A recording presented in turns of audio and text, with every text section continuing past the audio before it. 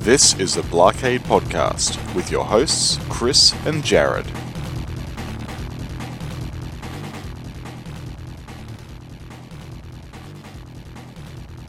You are listening to the Blockade Pinball Podcast. I'm your host, Chris Freebus, aka Shut Your Trap. Joining me as always, halfway across the world, Jared Morgan. Good morning or evening, depending on when you're listening to this. I was going to say, well, it's not evening here, but yeah, you're right. Depending on when you're listening to this, where you're listening to this, in your car, at your home, in your on a daily walk on the subway, wherever. In your pinball den, surrounded by pinball machines. If that's the case, then what are you doing listening to us? Go play some pinball. Right? It's like, come on. You don't want to have this audio going on while you got the chimes and fun music of a regular table. That's right. Okay, Jared, I'm gonna do you a favor. Okay. I'm going to save my beginning of the show talk for the end of the show. Ah, okay. So less editing for me. Nice. So I finally placed my order to get the connectors for that I need to put on A-Ball Deluxe, and they've shipped. So now I'm just waiting for them to arrive. Awesome. And then starts the fun, and I'm wondering how best to tackle this. So you're wondering, I now got to work out which wire goes into which socket outing. Well, here's the thing. I mean, the wires are already in their current sockets. Mm-hmm. And so I'm assuming that they're just in a number, slot rows or whatever. Because right now what it is if the wire gets pressed into a metal blade, if you will, that makes contact with the wire. So I'm assuming that those are in the particular order. And instead of going to be putting them into their new deal, which is going to just be in a straight row with the pins that you crimp onto the end of the wire. Mm-hmm. I believe those are, Molex? Is that what they call them? Molex connectors, yeah. Yeah. So I'm trying to debate, is it a thing where I just do one wire at a time and, pull it out, make the connector, put it into the new connector, or is it better that I try and label every single wire and pull them all out at the same time so I have more freedom of movement? Or do I just go ahead and label them all and still do it one at a time? Well, there's two options you can do. If you've got a fair bit of cable left, like if there's a fair bit of slack in all the cables, you can just cut the wires off close to the bottom of the Molex plug, and then you'll have the wires hanging out the old Molex plug, and then you'll just be able to put the new Molex plug and match up the wire colors. Oh, I see what you're saying. Match up the wire colors. Okay, because then you'll know exactly what order they're in on that way. That's right. That's the other way. But sometimes with that approach, you're struggling with the length of the wires because they generally didn't give you a lot of extra play in the back box cables. Yeah. So you might need to. What a lot of people do is when they're recabling something like that, they'll actually put extensions on. Mm-hmm. So they'll actually go and put like an extra 1 or 2 inches of wire between the plug and the old wires, and actually just join them on and heat shrink them. And I'm not doing that. No. So the other option is to split the plug open, or just try and pull the wires out best you can. I think there's a way you can actually put a thin screwdriver, one of those little jeweler's screwdrivers in, to trip the metal catch that actually holds the contact in. Then you should be able to slide the whole contact out. Well, no. There is no contact on the wires that I have. Most of my wires, there's only, I think, 2 of all of my connectors that are actual Molex connectors. Everything else is the original Bally connector, where it's like I said, it's just you took the wire and you just pushed it into the slot, and then the little metal edges sliced the outer cable, and then made the contacts with. I know the ones you're talking about. Yeah, they're terrible. Right. No wonder you're having so much trouble with your connectors. Yeah, because the thing with the other ones, the Molex plug, is because you have the crimping tool, you're actually crimping the wire on really hard. But these ones just push in. Like the other ones you're talking about, like little push in, and you're right, the little metal blades of the contacts will cut the insulation for you. Yeah, they're horrible. So that's the majority of what I'm going to be dealing with. So yeah, when everybody says, "Did you change connectors?" That's why I'm changing the connectors. Oh well, that's even easier because you're right. You'll be able to just pull the wire out of each of the slots. Right. So all you need to do really is just take a photograph, a really good close-up photograph of the wires. And because wires are wires, they'll actually have a memory on them. So yeah. It shouldn't actually, as you know, when you're being when you had to strip the playfield, the wires do tend to keep their shape. Yeah. So you shouldn't have too much trouble just taking off the wires, putting the little terminals on, and then putting them back in the way they were. That should be pretty easy to do. Yeah. Have you got a good pair of wire strippers so you can get that nice exposed end? Ordered it. Well, actually, I don't know if I take it back. I don't know if the crimping tool comes with a wire stripper on it. Probably doesn't. So I can easily find a wire stripper. That's yeah. The ones the crimping tool might have a wire stripper on it, but it's going to be pretty crap. Right, so, instead of specific wire, the strippers where you actually put the correct gauge in. Yes, well, you can get those ones which are cheap, or you can get the other ones which will make your life a whole lot easier. And they're the ones that are actually almost like a pair of pliers, I guess, but they're actually spring loaded. So you have a depth gauge. Yes. And you basically the teeth sort of go shunk, and then there's a little blade underneath it will just go and strip the wire back. Yep, and then you just pull. You just basically go across all your wires like that, and it's dead easy. They're a little bit more expensive than the $2 ones that have different gauge holes in it, which you'll get a much better. You'll thank yourself for spending the extra bucks on it, particularly if you've got a lot of wires to do. The other disadvantage with the cheaper ones is that it's very easy to cut through the wire.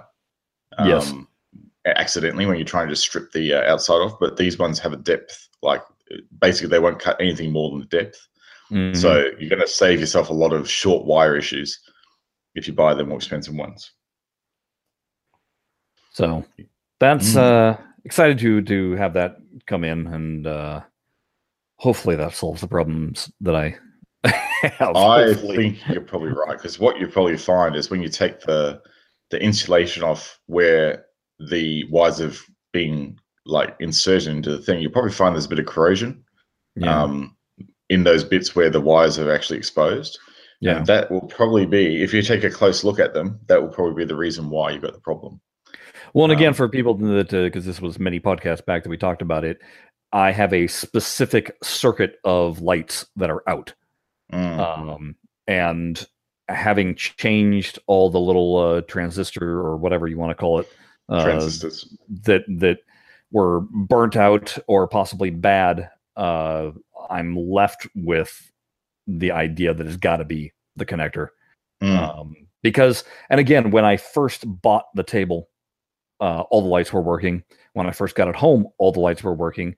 And then when I read Pinside and it said, first thing you want to do is disconnect everything and then plug it all back in for, I forget whatever reason it said that. And I did that. And that's when I all of a sudden had lights that didn't work. Yep. So that's a classic case of, well, the last thing you touched was the connectors. So it's a connector. Yeah. Did you get what you can get from a lot of places is fiberglass pencils? Okay. Have you found anywhere that over there that sells a fiberglass pencil? I've not looked for a fiberglass pencil. Why do I want a fiberglass pencil? Fiberglass pencils are a burnishing tool. So what they are is basically there's a core that's made up of fiberglass, and you can basically take something rusted and crap and turn it into polished metal with one of these things. And the reason why I'm saying that is what you'll probably find is over the years, the standoffs of the boards that you've got. Right, the connector heads.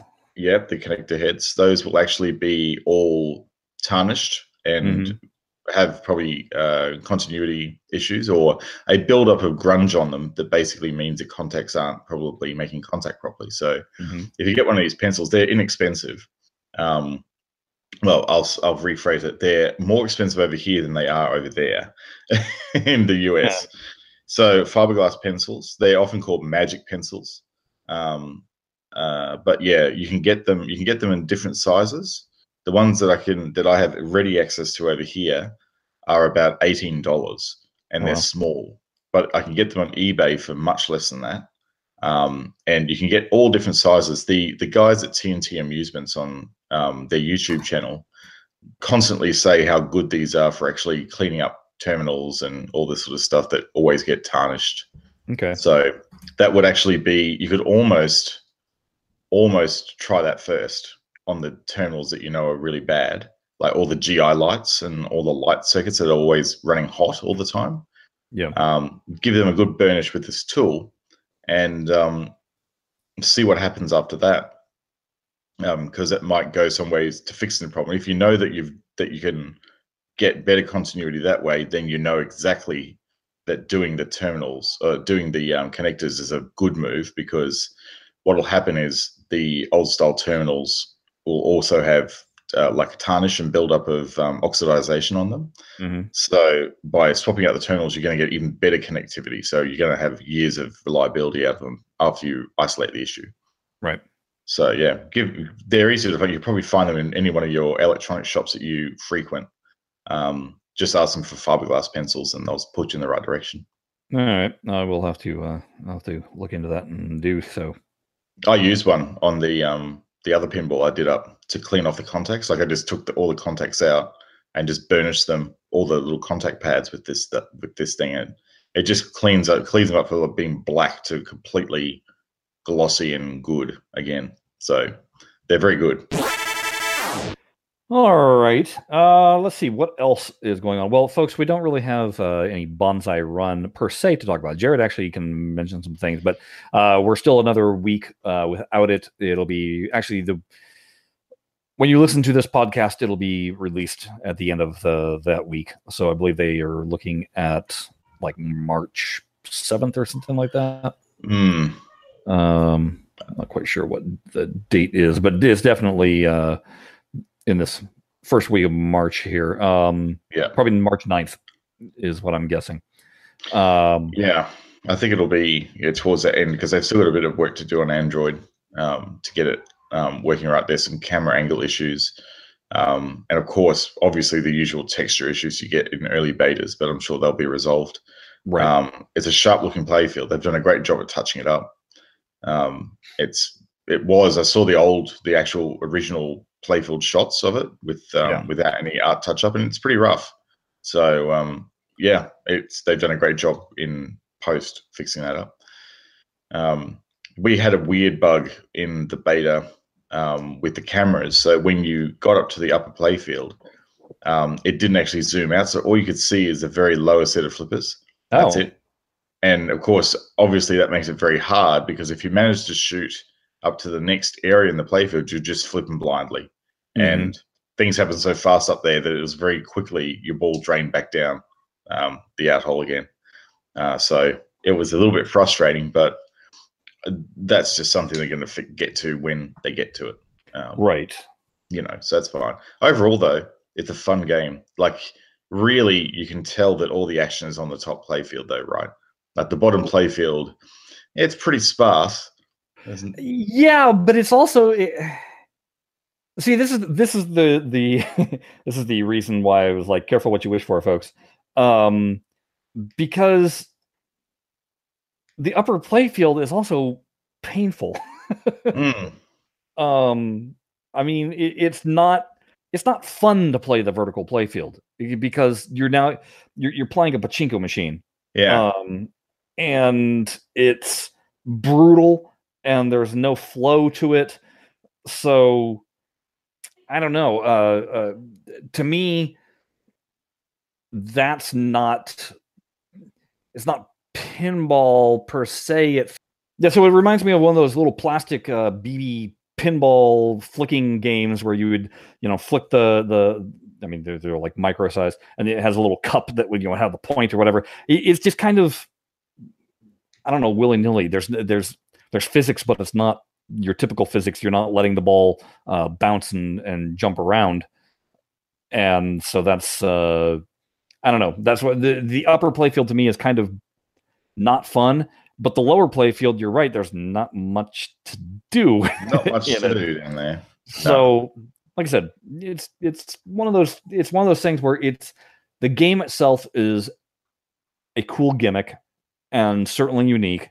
And I'm glad we have it because it is Pat Lawler's first, at least for Williams. I don't know if it's his first in general. I think it is his very first. And so I totally appreciate it that way. I think it looks cool, and it's got interesting sounds going on and everything, but it's not the game that you may think that you're getting. So yeah, it's gonna punish you, and it's gonna punish you very hard. But that actually could be a good thing, because we don't have a game in the collection, I think, that will be this hard. Some of those EMs have come close. They're pretty brutal in their gameplay, but this thing is going to sort you out for sure. So yeah, maybe that's just what we need. So I don't know. I think it's kind of good. So what do you got? Well, I was going to mention I got to play some real pinball this week, but what were you going to talk about? No. Go. I've got a tangent of pinball related, certainly, but go. I'd rather hear about real pinball.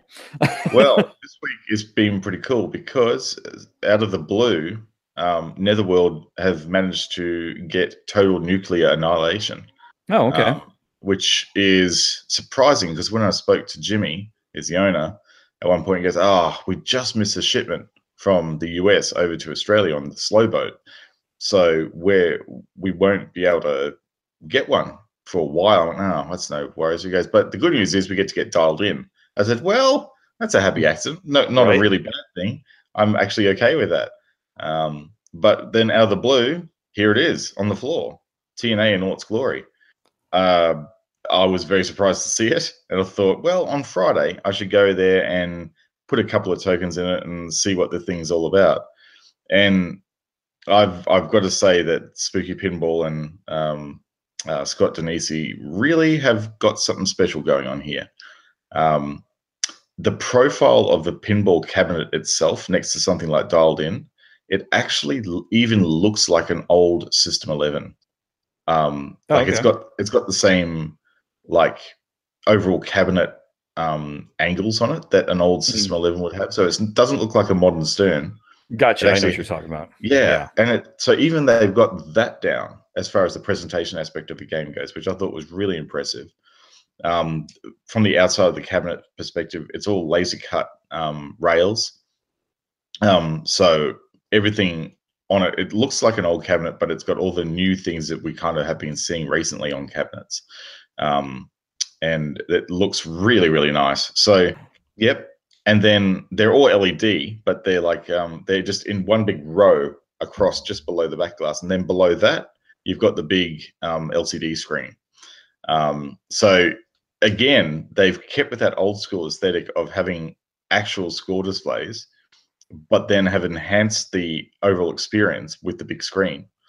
And I actually met up, I happened to get there at lunchtime and ran across one of the mates that I usually play pinball with at the Brisbane Pinball Club. And so we thought we arrived at the same time, and I'll be looking forward to playing this. He goes, well, let's have a 2-player game.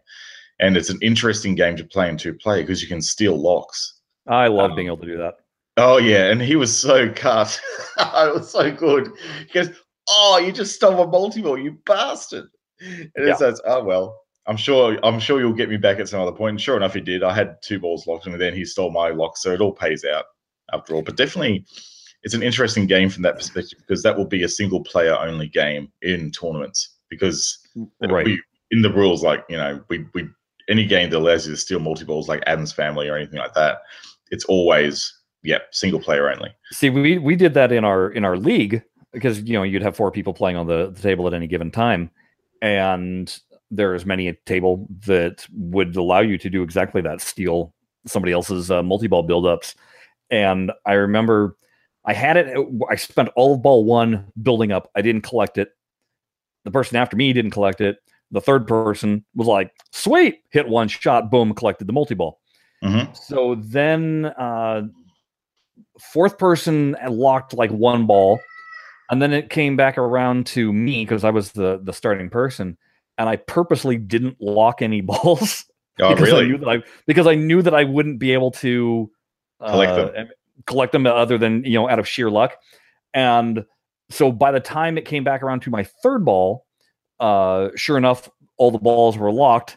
And so I went and tried for it, and I failed, unfortunately, to snake it, and then the next person did. But it became a strategy of, okay, wait, am I going to let somebody else have this opportunity, or am I going to make them earn it and forego trying to get it myself? And so it was weird, but it's so much fun to see the anguish on somebody else's face. It's great. It is fantastic. I think almost we should consider allowing 4-player games, because it's like it really does. You're right; it does change the way you play. Yeah. One of those tables. So the thing that I think the biggest standout thing it was a number actually of standout things on this table, which really impressed me for what it is and what it's trying to be, and that is it has been reported as being very brutal, but I don't know, maybe they had set it up a little bit softer at Netherworld because we have a wide range of people playing it at Netherworld. But I found it to be quite accessible, no more brutal than a System 11 game, but not this level of brutality that I've heard other people talk about. It's still hungry, but you've got things like this neat little ball save reactivation thing. A little bit like Zen, actually, where if you complete the 4 lanes, you get this singular flashing lamp that you can move to either out lane. If you drop the ball down it, you'll actually get your ball back.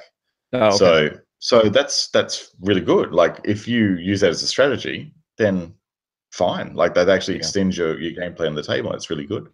I really do like the ball lock mechanism on it. It's a bit of a highlight of the game. It uses the 2 favorite things, which is drop targets and their stage drop targets as well. So like they're in a row, like 8-Ball Deluxe is, which is lovely.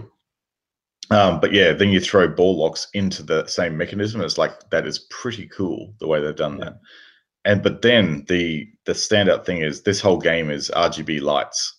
Even the GI is RGB. And what was interesting listening to some recent interviews that Scott Danesi, the designer, gave about the table is that, I've seen games like Wizard of Oz go full RGB on everything.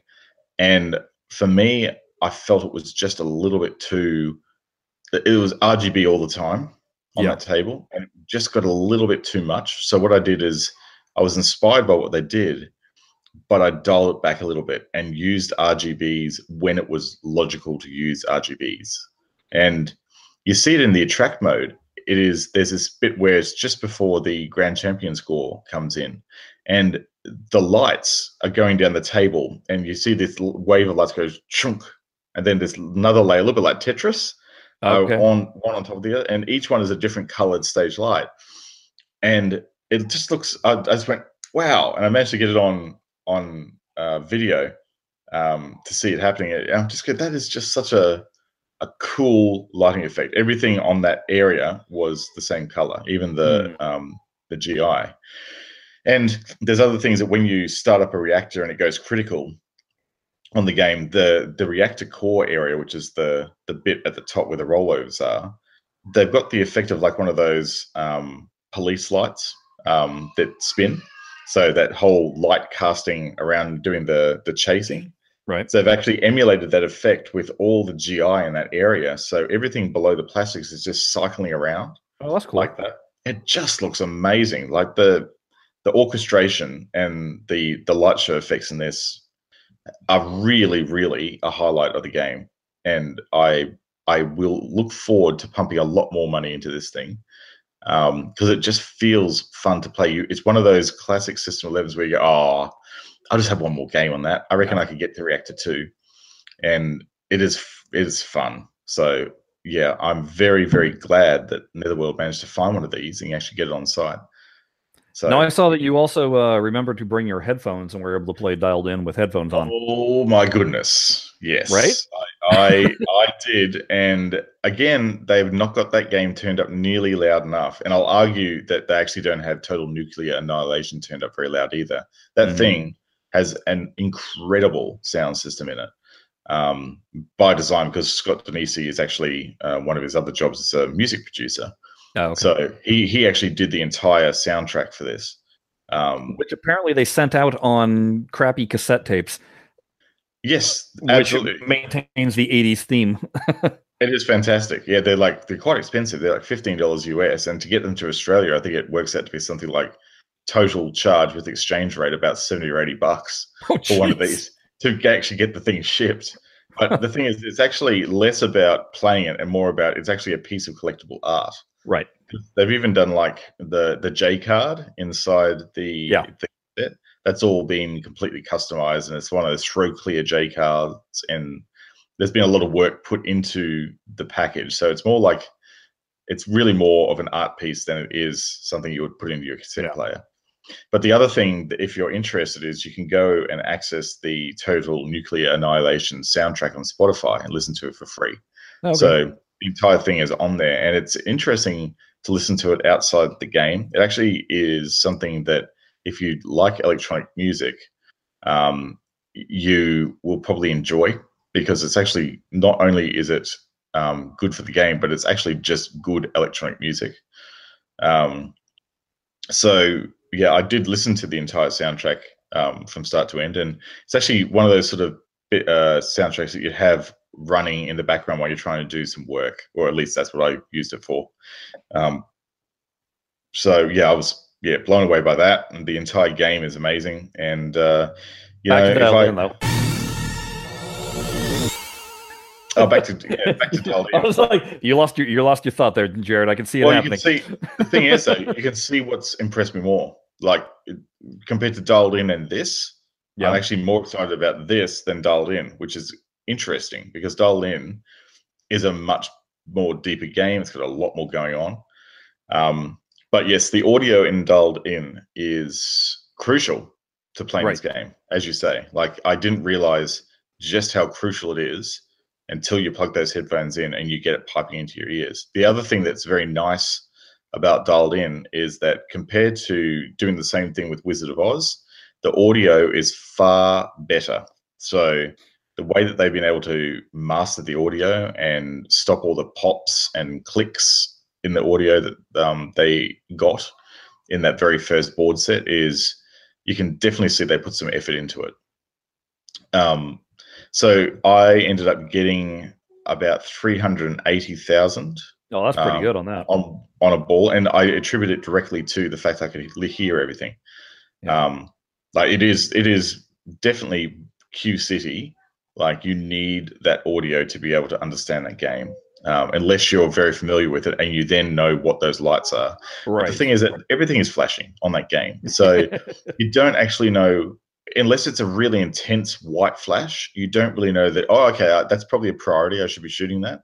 Yeah. But the voice prompt will go, I'll shoot the spider, or shoot the subway, or shoot this. It's like, oh, okay, I'll do that. And I ended up getting 2 multi-balls started. I got I think the main multi-ball, and I got the one with the dude on a stick multi-ball, I call it, where it's just sliding backwards and forwards. Oh, okay. Yeah. So I got 2 of those started, and then the score just blew up. So it was fun. I'll be definitely, obviously, I will only play a pinball machine if it's with headphones, if it's got a headphone port, because why wouldn't you? Yeah. It's just amazing. But even with it up maximum, I couldn't actually, it was actually quite soft still. Like, it was loud enough that I could actually hear everything clearly, but like, I think it was about the same volume as the speaker volume when you actually have it connected through your headphones, which is unusual. Because you can normally have a little volume dial-up button on the front. Yeah, it's got the volume rocker on it, but the volume rocker was rocked all the way up to the top, and it was still. It wasn't like, pumping in your ears. It was just. It was enough that you could still hear the flippers and still hear the mechanical elements of the game, but you could hear the audio and hear the music over the rest of the ambient sound in the arcade. So maybe it was actually perfect, the amount of volume you had there. Because it wasn't too immersive. It was just immersive enough for me. Because this is weird. When I played Game of Thrones with headphones on, it was so loud that you couldn't hear any of the mechanical sounds of the table. And that's a bit odd. Yeah, it is a bit odd. Yeah. Because it's a little sensory deprivation. You still have it in the feel of the physical machine itself, but you're just not hearing all the clack, especially when it's going in pop bumpers and stuff. You're not hearing the pinball. It's a little bit odd. Yes, but Yeah. The other thing that I noticed with Dialed In is I think they've got a bit of a design flaw in the game. And that is on the ramp that returns you back, or the habit rail that returns you back down to the left in lanes. When the ball comes back down that habit rail, it bounces off every single time and hops off the ramp and then jumps into a random in lane. So I've had it like every single time jump off that that habit rail and do weird things, like jump off, hit a plastic, and then trickle into the lane. I've never really had it go and stay in the lane that it's supposed to be coming out of, which I think they needed probably because it sort of goes across and then it does a really sharp dog leg. Yeah. It's at that dog leg at the end of it where the ball drops through. They needed, like on the older Belly Williams tables, a really big sort of like extra bit of chrome up the top that would funnel the ball back in. And they don't have it. It's just a very shallow drop in. So I think that part of the rail could do with a bit of a redesign or some sort of aftermarket mod to stop it from jumping. I wonder if it's just happening on your table or if this is a common problem. I don't know if anyone else has dialed-ins. I think the boys at Head to Head Pinball have access to dial-in, so maybe I'll drop them a quick message and see if it's doing it for them. It might just be the table is either too steep or too shallow, one of the two. Yeah. Yeah, I'm not sure. But it feels like it plays fast to me. So I don't know, maybe it needs a little bit more rake on it. I don't know. All right. Hey, let's dip into the digital pinball realm. Okay. Remember when we used to do, by say we, I mean Sean, used to do Lost in the Zone? Yes. Fire up that music, Jared. Yeah. Did we even have music for it? We used to. I think didn't we? Yeah, I'm pretty sure we did. Anyway, the reason why I say that is the Moon Knight challenge that we had running for 2 weeks, basically, with 5 different modes. It is complete. We're done. We are all very good. Yes. And I can safely say that there is nothing hidden within Moon Knight anymore to me. Right. You've seen it all. I have seen it all. So as a reminder to everybody, what we did was we started off with a 3-ball challenge, no mods whatsoever.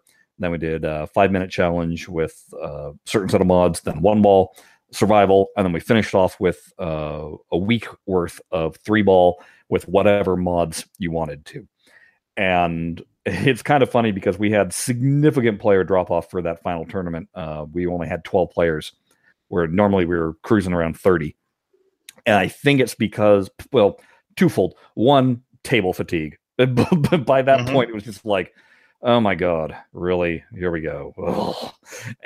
And then 2, the rankings of our players, it was all but a lock that this one player, Tritium03, was going to win the whole thing. It was just mathematically the only way that he could possibly not win the whole thing was to either not play the table at all or place outside of the top 10.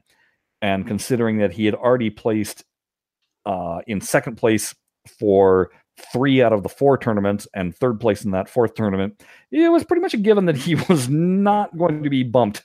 So he mathematically became the winner.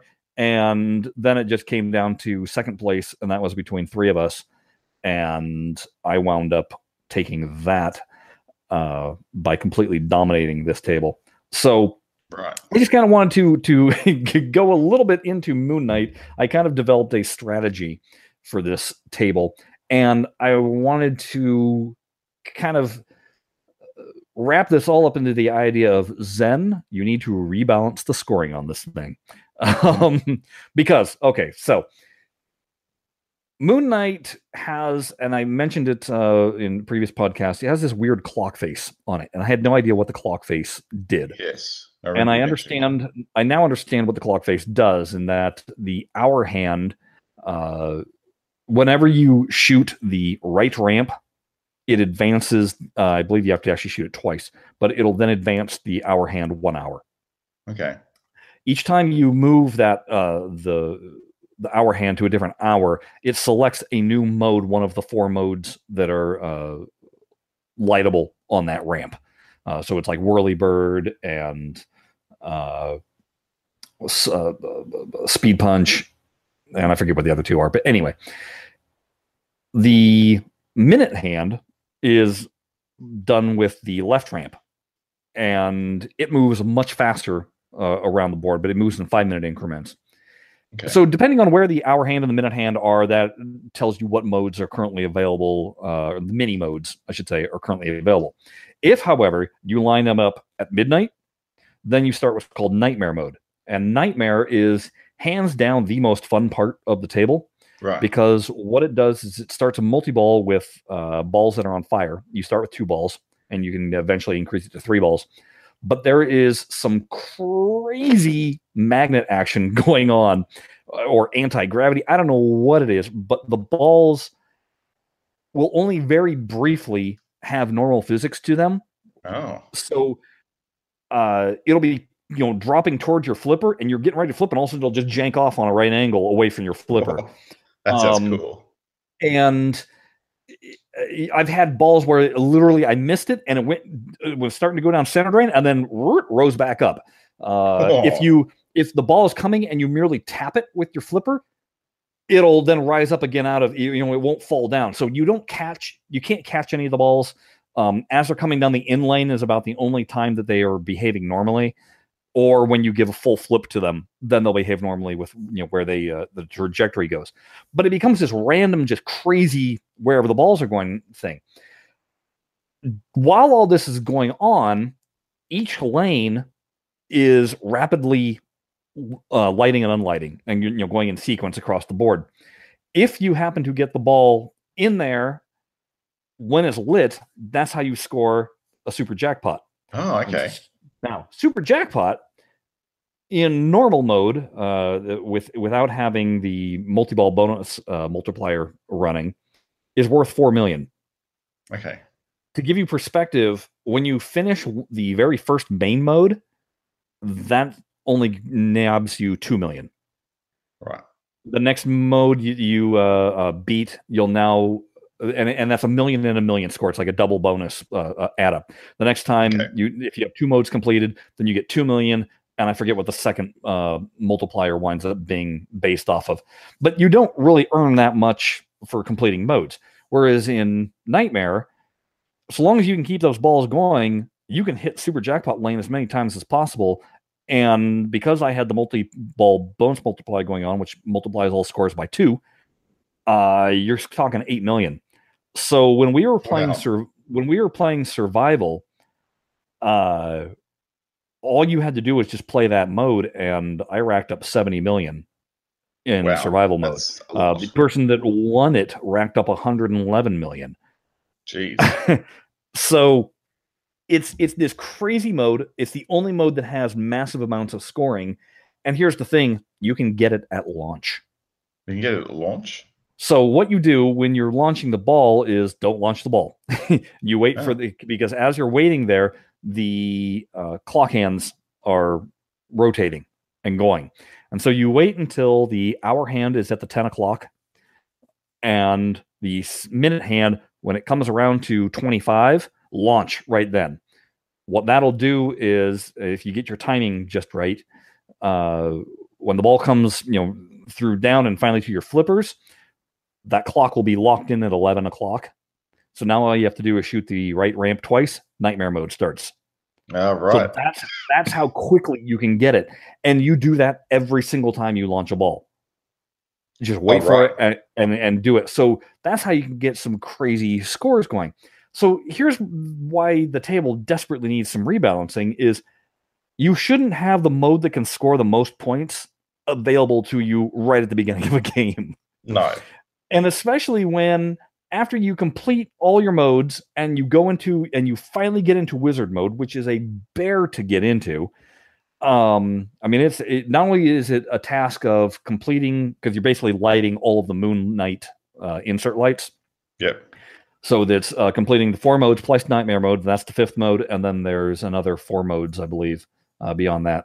And Once you do that, then you shoot the mission hole one more time, and you start part 1 of the wizard goal, which is basically hurry-ups of trying to shoot the ball into lanes. And then once you complete all the hurry-ups, then it starts a multi-ball at you, first with essentially a whirly-bird multi-ball, which is the glowing hot white balls that are... Right.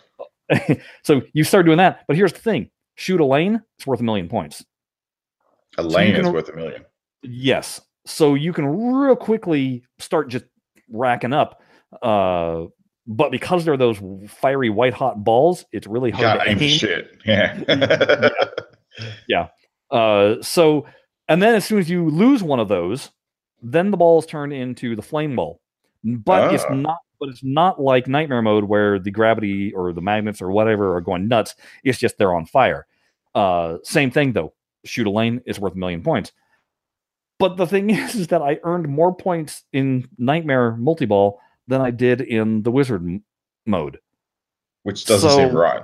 It doesn't seem right at all. So, and what it becomes is the table becomes completely anticlimactic in that you know that if you didn't have a good Nightmare multi-ball right off the bat when you first launched, just restart the table because it's not worth going forward. It literally became a thing where if I didn't score at least 25 million or whatever, I would just stop and restart. Right. And that's poor balancing. The flip side, and there's a few System 11 and Williams and Bally games that are the same way, where they just kind of become a slog. Yeah. I mean, there's some System 11 games that if you're in multi-ball, you get nothing. But if you go and shoot the million ramp over and over and over and over again, it's far more lucrative than actually doing multi-ball. A classic example of this is if you play Creature from the Black Lagoon. To me, there is no other purpose on that table than to get into multi-ball, because that's where all the points are. Yeah. And now this is when we're playing it on TPA. Playing it in real life, good luck. Yeah, have fun with that. Get your points where you can get them. But when you're playing digitally, most likely it's going to drain all the time because it's horrible. Yeah. But even that, in terms of getting multi-ball, each time you beat or get your super jackpot, and now you have to kind of restart the mode again, or not. You're not restarting the mode, but you're starting back at square one in multi-ball. But it's now multiplied how many points you can earn. So at least there's that. Whereas with this table with Moon Knight, there never seemed to be enough of multiplication to the points. And again, it would be nice if you could stack modes. It would be nice if it had better reward for getting to the end. Anything of that nature would be key. For me, a good example of how to do it is with Ripley's Believe It or Not. In that it doesn't matter how many times you go through all the modes, they're getting better and better scoring each and every time. And each time you complete all the continents, you're now getting it's stacking how many points you're earning. So you're rewarded for grinding, basically. Whereas this one, there's no reward for grinding per se. Not enough reward. So another thing that the table has, and this is probably the weirdest mode I've ever seen, they call it Respected Citizen. So when you start this up, it becomes a stock trading game. Oh yeah, I triggered that the other day. I went, what is this? Right. So hard to understand for me. Could you tell me how that works? Yeah. So basically what happens is it's a rolling number that is going up and down in terms of the price of the stock. So you want to buy low and you want to sell high. The way you buy and sell is by shooting any of the lanes or ramps. Once you shoot that lane, then it says you bought the stock or sold the stock. To alternate between, if you're buying or selling, you push the launch button.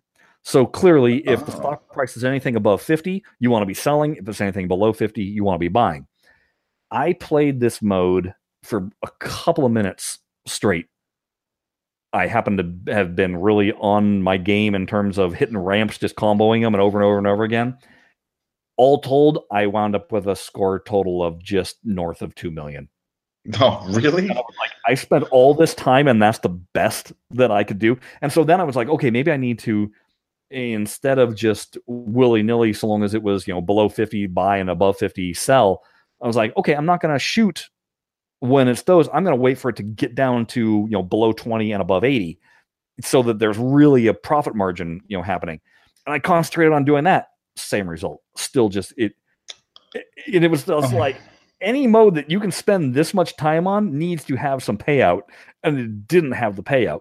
Yeah, see, that's no good. No. And not only that, but each time you shot a lane, it reset the timer for how much time you had to stay within the mode. Oh, so unless you completely trapped the ball and just flipped around on random things, you could never end the mode.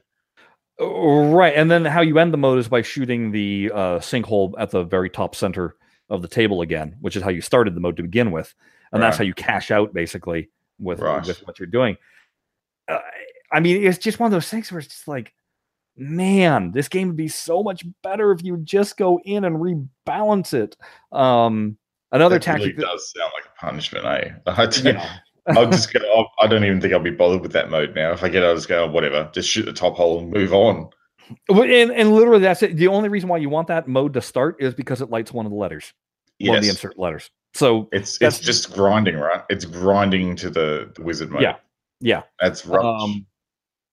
So one of the other things, one of the other tactics that I would always employ also is, if you start police scanner, it turns all the lanes into a little blinking blue light that determines what mode of police scanner what particular mission mode you start. I don't care what mission mode you start. They're all pretty easy because it only takes 1 or 2 lanes to shoot and the mode is complete. But then you have the fun task of, there's a car on the lower left hand side of the playfield, and it's a bear to shoot the ball into that. Is there a hole underneath that? Yeah, there's a hole underneath that. Oh, and right, so basically, no idea. And that's actually how you start any of these. So you light the mission, and then in order to actually start the mission going, you have to shoot it into that car. So once you shoot it into that car, then it doesn't matter if you actually are successful or fail. At the end of it, the car will then light on fire. If you shoot the ball up the left ramp, the ball will go through the car fire basically, and now your ball is on fire. Yeah. From there are 5 different call them cauldrons or basins that are at various different lanes. So it's basically your 2 orbit lanes, your 2 ramps, and your mission lane. Shoot the ball up any of those, that'll light the cauldron. When you light the 5th cauldron, you get 2 million points and the extra ball light. Wow. I was able to stack 3 extra balls at one given time. I don't know how many extra balls you can actually get on this table, but I'm telling you, you can get a lot. Yeah. That is, after 3 extra balls stacked, I'll just be going, I'm done with this table now. Well, and again, it becomes this, it's you're grinding. That's what it is all about. And I mean, if your strategy is to get to the wizard mode, then those extra balls will be handy. Right, then they can become handy. Yeah, but otherwise, not really. Well, that's very interesting. That you got that far in the game, you're able to see under the hood of it essentially and really get to know it.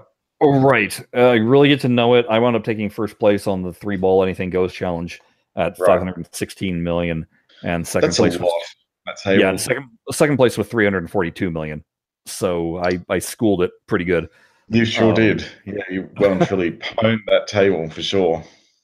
That being said, on the 1 ball challenge day, somebody scored 280 million.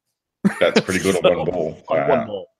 and that's 1 ball. No extra balls are included. I was going to ask if extra balls count for your 1 ball. No, it just gives you, I forget what the bonus points is that it gives you when you collect it. But yeah. So I was full on expecting to see somebody score 1 billion points on this.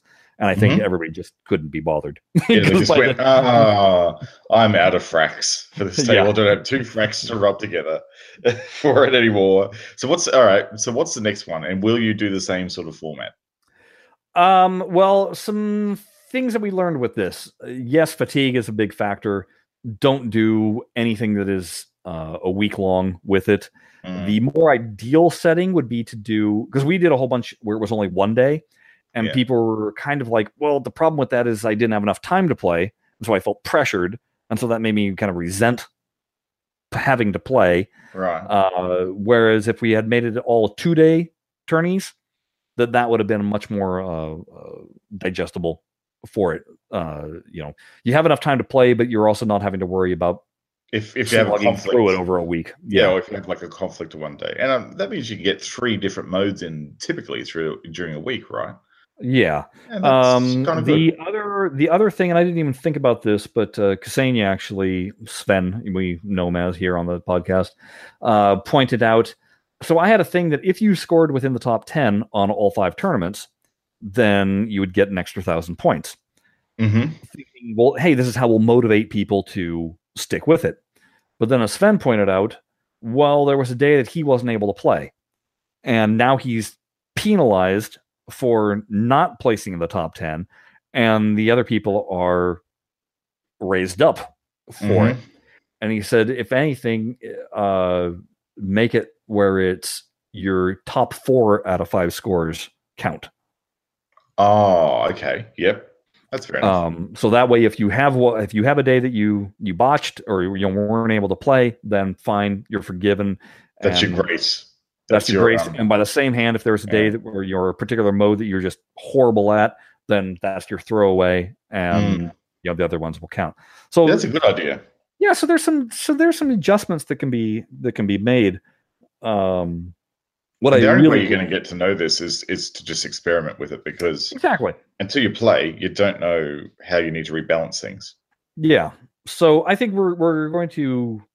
It'll be a little while before we try another one of these, because I think it does kind of ask a lot. There's you notice that there's maybe 8 players that you see their names over and over again, and everybody else is just kind of randomly popping in, popping out, and whether they care or not care. So there's that aspect. I really wish that Zen could implement something where it's a multi-stage tournament that you can design, so that I'm not having to keep a piece of paper near me with all my scores of everybody's doing and keeping track, because that also had the potential of becoming cumbersome. Yeah, definitely. So there's some other aspects that we could tweak with scoring. So if you have any suggestions about doing this kind of a tournament and how to score it, I would love to hear them. Either the easiest way is to drop us an email. That's blahblahblockade@gmail.com. The other way would be to pop onto the tournament thread forum on Pinball Arcade Fans, and you'll easily find where this particular thread is. It's right at the top, and you can put your comments in there. But yeah, so that's our. We haven't done a deep dive on a table in a very long time, but there you go. So Jared, do what you do best. Shut the door. Yeah. Don't shut the door. Yeah. It's been a long time since I asked you to do that. All right. Yeah, that's right. As you can tell by my somewhat strange response. You're like, what? Is that something I used to do? I don't know. I used to do this? Oh, yeah, that's right. Yeah. Hey, so Zen fired out a tweet that wound up being on Medium from an article that was on medium.com, go figure. Right. And it was kind of interesting. It's some company, it's a French company, and I'm going to butcher this, but I think it's Ouigo, Ouigo. They are a low-cost railway service. And they were looking at, I guess, some interesting way of marketing what they do. I've actually played this. You've actually played this. And I have, yeah. So I was reading the article about this particular game, and what's funny is, this is marketers right off the bat. Hey, wouldn't that be cool if we did some pinball game? Yeah. Hey, has anyone of us played pinball? No. Has anyone else ever designed a game? No. Oh, we want this to be able to play in your browser. Yeah. Oh, yeah, this shouldn't be too difficult. Yeah. I've got to say that for a browser pinball game, it was pretty good. I was very impressed, So some of the things that they talk about in this article, and Jared can post a link to this on our website, and you'll be able to just click it and then follow the link, or you can just search Zen's. It's under their Pinball Effects Twitter handle. That's where I saw it. Or you could just follow me because I just gave it applause on Medium. So there you go. But they basically go through all the steps of them deciding to do this, then starting to do their research, all the way to figuring out, hey, should we make this a 2D physics or 3D physics? And then how do you apply the graphics to make it look 3D, even though you're really technically still a 2D source? It's kind of fascinating to read, but the ultimate thing that they come down to was they wanted to have it a physical cabinet that people could play. And so they build a upright arcade cabinet, which I just kind of went, okay, you just kind of botched it there. But where they really botched it was they put the screen in landscape instead of portrait. Oh. And I'm like, what are you doing? Wrong. You people clearly don't know what you're thinking. Yeah, exactly. I'm just scrolling through the article now and going, huh. Yeah, it's definitely worth a read just to see what goes into a big idea like this, and maybe makes you appreciate what Zen and Farsight do. The thing that's with theirs. The thing that is actually lovely is the aesthetic on this table. It's a very unusual sort of design. It is one of those classic. It is very much inspired by Zen in that the fact that it expands upon, like, outside the realms of a regular pinball table. Like, it doesn't sit within like a cabinet, for example. Right. Like, you got bits that are sort of jutting out here and extra play fields there and stuff like that. But at the same time, like, when I was playing this game, I just wanted to have one more game on it. Just one more. It was really, really playable, and the physics were actually relatively good.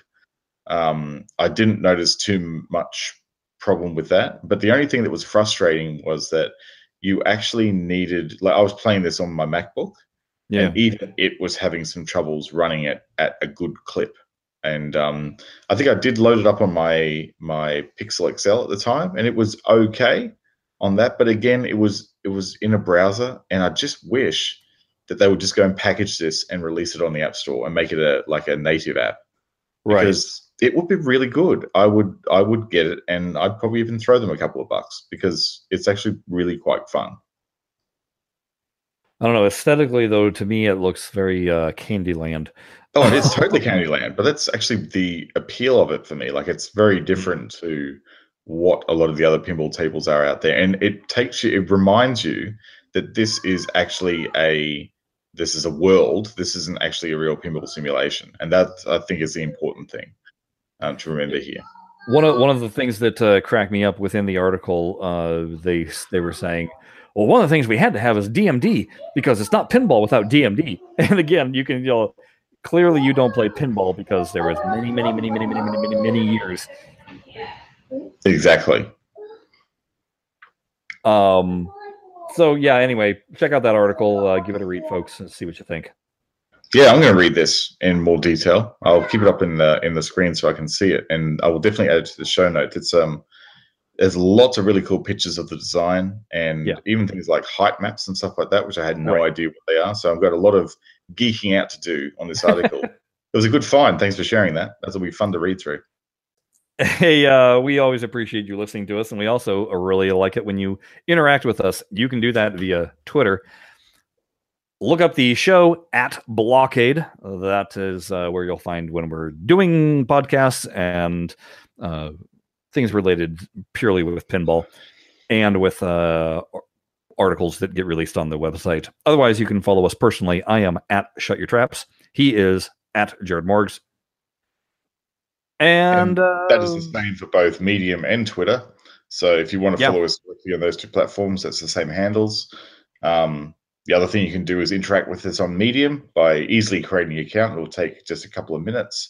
And then for each of the articles that you like, you can give us a little clap. Yep. It's the version of like on Medium, but less lame. So So yeah, go and have a go and see what else you can find on Medium. There's plenty of cool stuff. So check it out.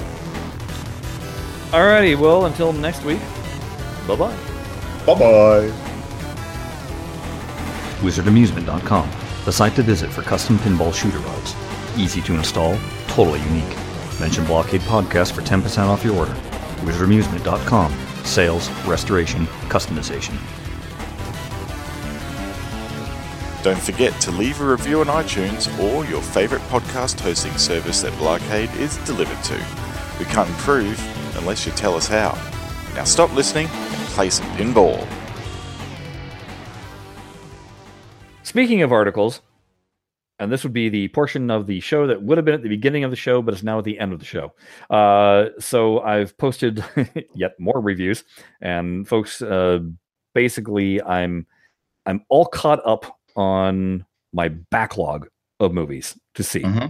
So now it'll just be as they release in the theaters, then I can play catch up. So it's basically, you'll get maybe 2 reviews out of me a week. But if you go to our website, that is blockadepinball.com/episodes, that'll get you to the main page. And from there, if you just click on articles, you'll find all of the past reviews that I've written. But yeah, I finally watched the last of my Oscar nominee Best Picture ones that I was going to watch, and it was Darkest Hour, which is basically the Winston Churchill movie about when he first became prime minister. And what I didn't know, because I don't know my history that well, was that it takes place exactly at the same time as Dunkirk takes place. And I really wished that the 2 movies had just kind of been blended together, because Dunkirk doesn't have hardly any talking, or it's all visual story basically. And Darkest Hour, there should have just been retitled Speeches, the movie, because it's literally one Winston Churchill speech after another, and they just kind of meld together.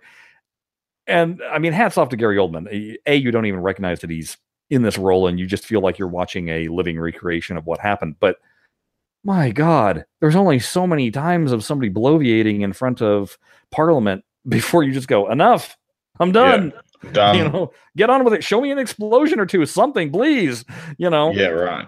So that's why I say it would have been nice if you had while he's like, show Dunkirk, but just have his speeches playing over as the audio while the movie Dunkirk is playing, and then I would have been cool. Dunkirk, the oration. There you go. It's the next one. Yeah. So anyway, I'm happy to be done with the good for me movies, the prestige films, and I can get onto the utter crap that's coming out all the way up through summer, which is the stuff I like.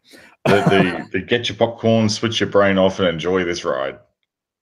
Yeah, and hopefully, like I just went and saw Annihilation, and it was really smart science fiction. Okay. So I'm expecting a few of these to actually be somewhat decent. Like I'm looking forward to Sing Red Sparrow. I'll be seeing that this week, and of course I'm all over the Tomb Raider movie, because that's coming even out. Even though I didn't like the Angelina Jolie ones, I still love the game, and I can't help it, and so I don't know, I dig on that whole thing. But then I also have things coming up like, and oh God, this is gonna be a miserable week. Coming up in April, the only 2 new releases are a horror movie called Truth or Dare, which I don't do horror movies normally, but hey, I'm gonna go see everything, right? And then the other thing is a remake of Overboard, which I hated the original. And I don't even know what it is. The original was Goldie Hawn and Kurt Russell. And Goldie Hawn was a spoiled rich socialite, and Kurt Russell was a handyman.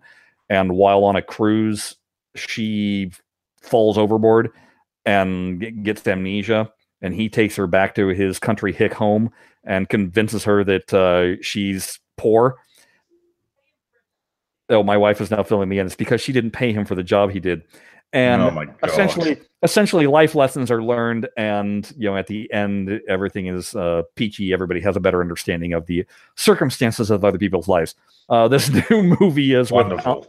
This new movie is with Anna Faris, and she is playing the worker for I don't know, the actor is he's a Spanish guy, and apparently he's rather well known for that, his language films. But anyway, he plays the rich guy and bumps his head, and she's the worker, and she brings him back home and convinces him that great. See, my wife is interested, right?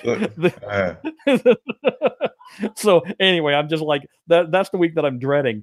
But then the following week I get Super Troopers 2. So meow. Okay. Have you probably would have had Pacific Rim 2 out for yonks over there? The Pacific Rim 2 comes out on March 23rd. Okay, so it hasn't been out there yet. Nope, it hasn't been out there yet. Sounds like the movie studios are actually getting better at doing worldwide releases because, piracy. they actually moved up the release of Avengers by a week here. Because Downey Jr. said, "Oh, wait, I want it earlier." Right? Because he actually sent out a tweet. I think it was. I don't know who this person is. Robert Downey Jr. Oh, Robert Downey Jr. He tweeted he did something that made the studio release it 2 or 3 weeks earlier than. Well, no, what it is worldwide it was releasing a week earlier than here in the States. The States, it's one of the May 4th or that first week of May is traditionally now the start of our summer movie season. Ah, right. But elsewhere in the world, the week prior is a better release date. Ah, see. So, but because of A, how well Black Panther is doing, and B, the piracy issue, and C, how much money they think this thing is going to make, they kind of went, why don't we just release it worldwide at the same time and avoid a lot of these headaches? Especially since the people are worried about spoilers, because by the end of this movie, it's going to shape what's to come. And so far, Marvel has been keeping their mouth shut about anything after this movie. So they want it to be a surprise. Massive. So it's going to be massive for all the geeks. Yeah. Interesting. Yeah, I'm pretty sure I saw a tweet recently that suggested that Iron Man suggested that I think Marvel or the film company released a thing. Are you looking forward to seeing Avengers coming out this day? And Robert goes, is it possible to get it released like a couple of weeks earlier? And I go, oh yes, Mr. Downey, I think we could probably do that. He goes, is it possible to see a screening earlier? He used that word. He said a screening earlier. Okay. Yeah. And I said, oh yes, Mr. Downey, we can organize that. And he said, oh, would it be possible to have some friends along as well? Yes, that'll be fine. Who? And he said, the world. And they went, yeah, why not? Let's do that. So obviously this was probably an orchestrated tweet stream. Probably. But it was funny, and I liked it. What's funny is it now leaves a massive hole those first 2 weeks of May, because basically nobody wanted to release on the same day as Avengers. And then nobody wanted to release the next week because they knew that it would still be earning a buttload of money. Yeah, exactly. And so it wasn't going to be until the following week after that. That's when Deadpool 2 comes out. Oh, man. So now you've got this. Yet, eh? Oh, what's wrong with you? Well, you got kids. That's kids. What's wrong with you. Yeah. And believe me, you need headphones on for this one. Yeah.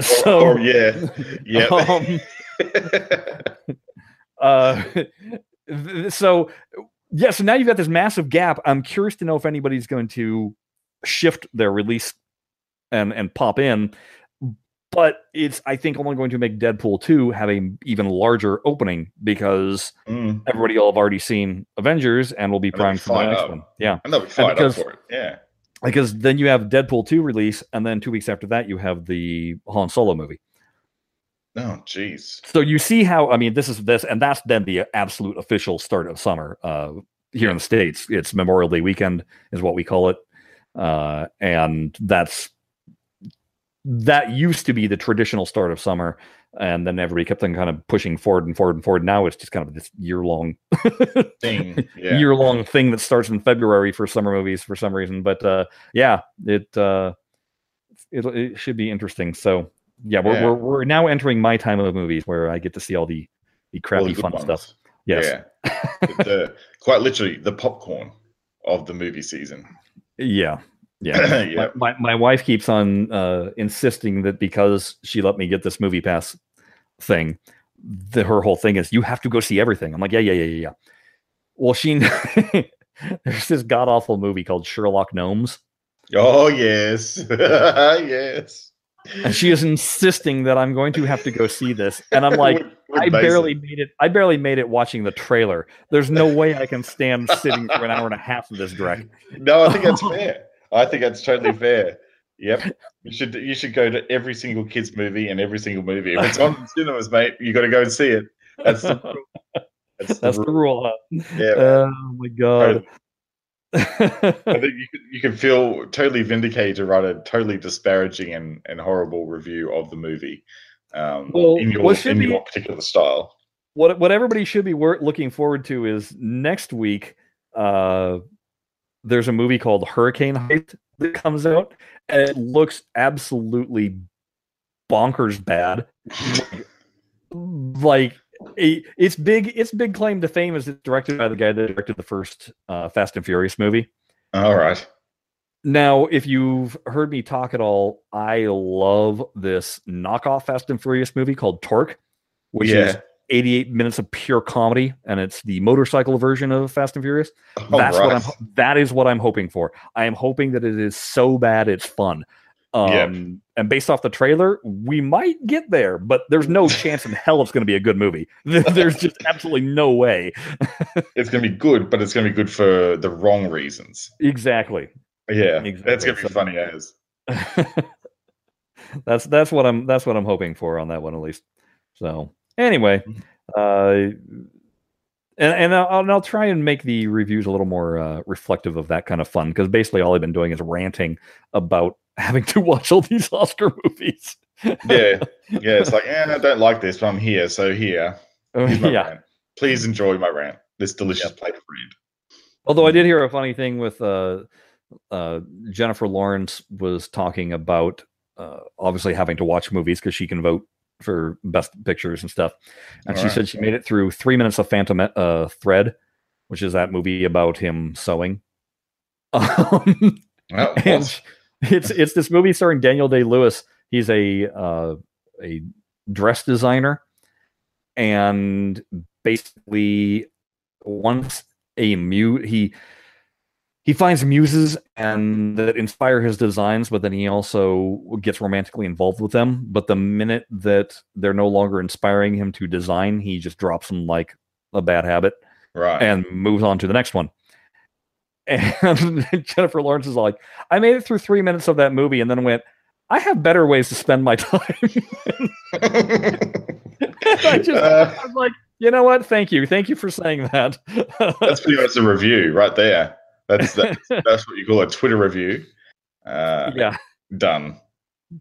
So I just and then I read somewhere else a reviewer that I follow or not follow but pay attention to. He writes for this website called Film Drunk, and Vince Mancini, I believe, is the writer's name, and he's pretty funny. But taking similar takes with a lot of this stuff, where it's just like, oh my god, why do I have to deal with watching this stuff? When can I watch the stuff I normally watch? Yeah, for sure. Far out. Oh man. No. Well, anyway, that was actually good. That was actually a good warm up chat. That was our cool down chat this time, folks. Yeah, that was a cool down warm up. Yeah, it was good. It felt good. No editing necessary for Jared this time around. No, I'm happy with that, because it took me like quite literally a week to get the episode out. Like I released it yesterday, so yeah, I got there just in time, right before I had to record the next one. Well, this is all on you though, because you insist on having your pinball first. So I threw you a bone this week. Yeah, that wasn't the reason at all. It actually took me 5 minutes to resolve that problem. I quite literally just went, oh look, all this pinball talk. Geez, we did that for 10 or 12 minutes. Oh, that's going to be cut. snip, dump it to the end of the silent track, and then just dump it at the end. It was very easy for me to resolve that.